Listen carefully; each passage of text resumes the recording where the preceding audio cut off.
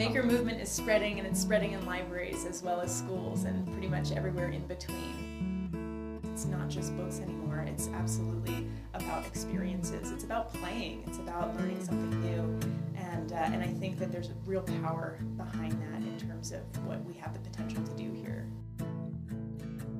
This is the Modern Domestique podcast, where each episode is dedicated to a different aspect of reviving home economics in a fun, modern, and practical way. I'm Stacy Keating, and in this episode, I'm interviewing Adam and Janet of the Building 61 Makerspace, which is located at the main branch of the public library here in Boulder, Colorado. If you haven't heard of a Makerspace before, it's an all-ages public workshop that's dedicated to hands-on learning. It's a creative and DIY space where people from the community can gather to build, learn, design, and grow, which is actually what the building in Building 61 stands for: build, learn, design, and grow. Pretty cool. I first learned about this space actually by accident. I was poking around on the library website, doing some research for another podcast episode, which is coming up pretty soon, and I just kind of happened on their page. What first caught my eye was that they offered classes in fiber arts, things like sewing on industrial sewing machines, spinning yarn, weaving, and screen printing. But when I arrived to do the interview, I actually felt really overwhelmed because rather than being greeted by a bunch of sewing machines and spinning wheels, all I saw were these big fancy machines, and I had no idea what any of them were for. The space was so much more than I had expected, which is really cool, but also pretty intimidating. It was kind of like how I imagine a shop class to be, but maybe on steroids. But one reason I'm so excited about this episode and this space is that even while I initially felt really intimidated, after having a tour of the space and talking with Adam and Janet, I left feeling really inspired to sign up for a class and learn how to build so many different things, like maybe a jigsaw lamp with a laser cutter, or a cutting board on the CNC machine, or some 3D printed earrings. The possibilities really feel endless. And I really love how they make everything so accessible there without having to have any prior knowledge of what a CNC machine is. Some keywords I left the interview with are community, empowerment, and upcycling. But I'd love to hear what other keywords you come up with once you listen to this conversation that I had with Adam and Janet. Tell me about the Makerspace. So this is the Boulder Public Library Makerspace. It is Building 61, and it was funded by the Boulder Library Foundation with a very generous grant that they provided us. And it is a public and community workshop for all ages, which means that everyone that has a library card for Boulder Public Library is unofficially a member of the space, even if you haven't been here. And we certainly do hope that you come to check it out. But more or less, you have access to a lot of our specialized and really remarkable equipment that we have here. I'll let you. Yeah, that was not there's a really awesome variety of tools that we have in the space. Everything from 3D printers to laser cutters to CNC routers for cutting out a huge variety of equipment or materials. Really, it's just a lot of fun to come in here and get inspired on the different types of projects that you can make. Yeah, so walking into this space, it is sort of intimidating to me because there's all these huge machines that I don't know what they do. So what are some of the sort of beginner things that people could do on all these machines? So for any piece of specialized equipment, we are offering level 0 programs, and that means that we're giving you a taste of the equipment without any prior experience whatsoever. So if you see a level 0 program on our online calendar, get signed up for it and come on in. You don't have to bring anything. The class is free. The equipment and the materials are covered. All of that is at no charge to you, and you would basically get a taste tester of whatever that piece of equipment was. So for example, if we were doing stainless steel water bottle design on the laser cutter, you would be able to just sign up for that level 0 program and come in, and we would teach you the skills using the computer, using computer design software to develop a creation of your own that you would then be able to send to the laser cutter and have that engraved on the water bottle, and you'd be able to leave the class with your own custom water bottle. So those are things that we offer to try to get people hooked on specific equipment. And then we hope that they'll come back to a tool training for that equipment so that they can dive in a little bit deeper. And that's basically the first step to getting certified, so that you can use the equipment independently. And so we do spell out the structure for the space online, but that's essentially how it starts, is come to a tool training or to a level 0 program, and that's a great place to get started. Yeah, that sounds really exciting. It's really cool to look around and see some of the examples that you have for each of the machines. Etched glasses and, little like spacemen built on the 3D machine and stuff like that. Yeah. It's inspirational to look around actually and see that for sure. And I'd imagine that's sort of part of the space's goal, I guess, to like sort of have that community aspect of, I'm working on the spinning wheel, spinning some yarn, but then, I kind of want to maybe learn how to make a wooden spoon too or something. Yeah, absolutely. We hope that cross-pollination of ideas and inspiration spreads as we continue to work towards open hours and we see people using different pieces of equipment. And maybe you would see somebody doing something that never occurred to you, to use the industrial sewing machine to make a certain kind of patch that's going to go on to whatever application it might be. But those are all things that we are very excited about and we're already starting to see happen, and we've really only been open for 3 weeks so far. So it's really exciting to think about where this is going, and just the idea of the community being such an invested part of the space as well. So it's really here to reflect them. It's here to reflect the public's interest, what they want more of, we're going to deliver. So there are definitely ways that we can listen to what people want to see, and we'll do our best to make it happen. Yeah, and it's such a great space to be learning in too, not only for adults but also for kids, because home ec and shop doesn't necessarily exist in almost all schools now. So what a great way for kids to come in and be inspired by adults teaching the classes, but also adults coming in and being like, I never got to experience this. Yeah, and there's cross-pollination of learning that's happening across generations as well, which is really exciting. And I think that that's something that's very specific to this informal learning platform of being the public library and sort of expanding on and extending how we think about resources and what it means to provide access to information for our patrons. It's not just books anymore. It's absolutely about experiences. It's about playing. It's about learning something new. And I think that there's real power behind that in terms of what we have the potential to do here. This idea of cross-pollination that she's talking about actually reminds me of something that I touched on in the first episode of this podcast. The idea that working as a community through that inspiration can create something better than what you would be able to do if you were just trying to do it on your own.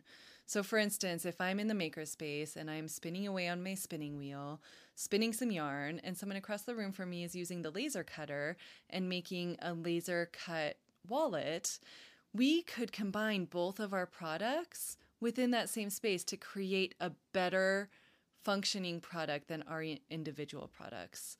Rather than me having to learn how to work the laser cutter if I don't want to, and rather than that person having to learn how to spin their own yarn if they don't want to, we can collaborate and create something that's amazing and building community through that process.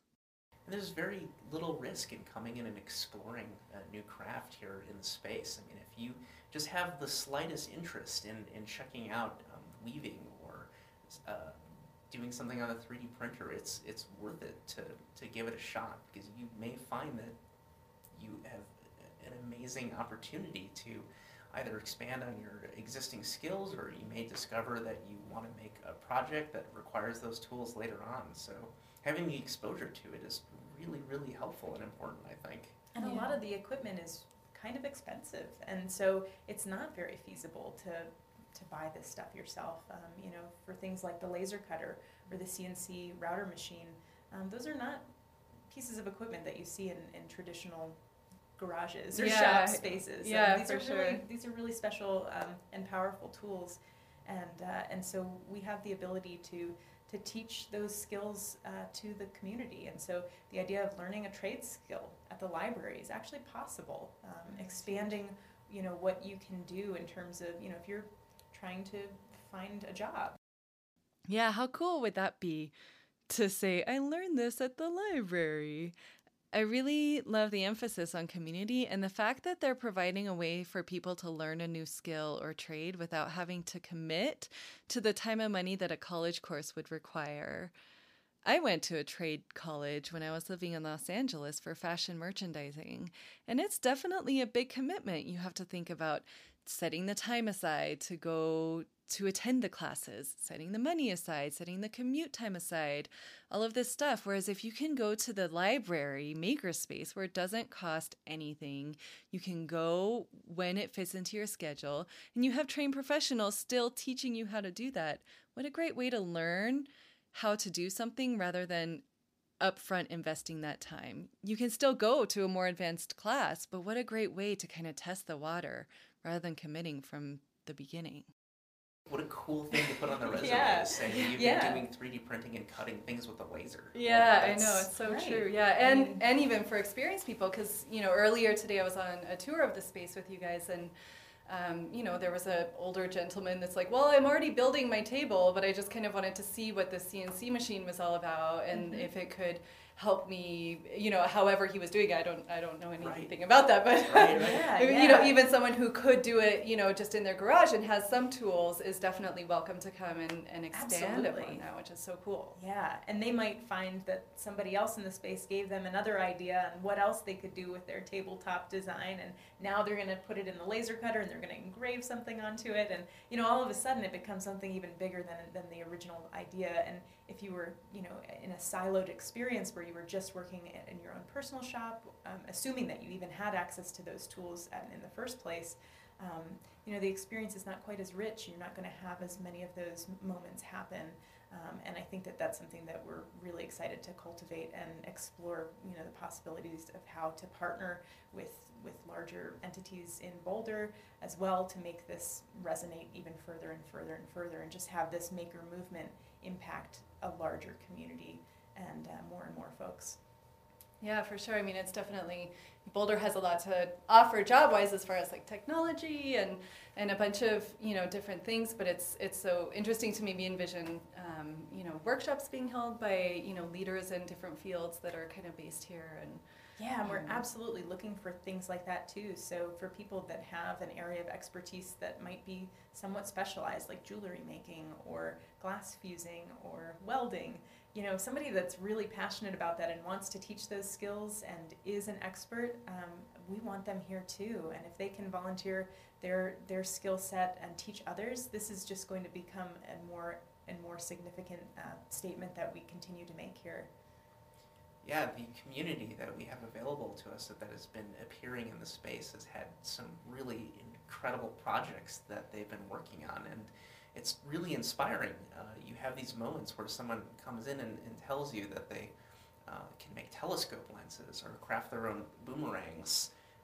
These are learnable skills. These are things that not just existing in the realm of books. These people are in our community and around us. And the fact that the space draws them out and we can have these amazing Skillshare moments is really rewarding. Yeah, so as far as the materials and things like that are concerned, if you're taking a class, you can just show up with nothing, like you said, and the materials are provided, and then beyond that, how does it work? Yeah, beyond that, if you come to a guided practice after you've come to a tool training for a certain piece of equipment, then you would have access to purchasing from us from a catalog of items that we have. You'd be able to buy materials like acrylics or water bottles, stainless steel water bottles, or plywoods, some very common materials. But if you had something really specific, like a set of pint glasses from home, and you wanted to get everybody's name engraved on them, why wouldn't you? Yeah, I know, of course. You'll never look at anything the same way again after you see the laser I know, cutter. I was looking around like, how many Christmas gifts can I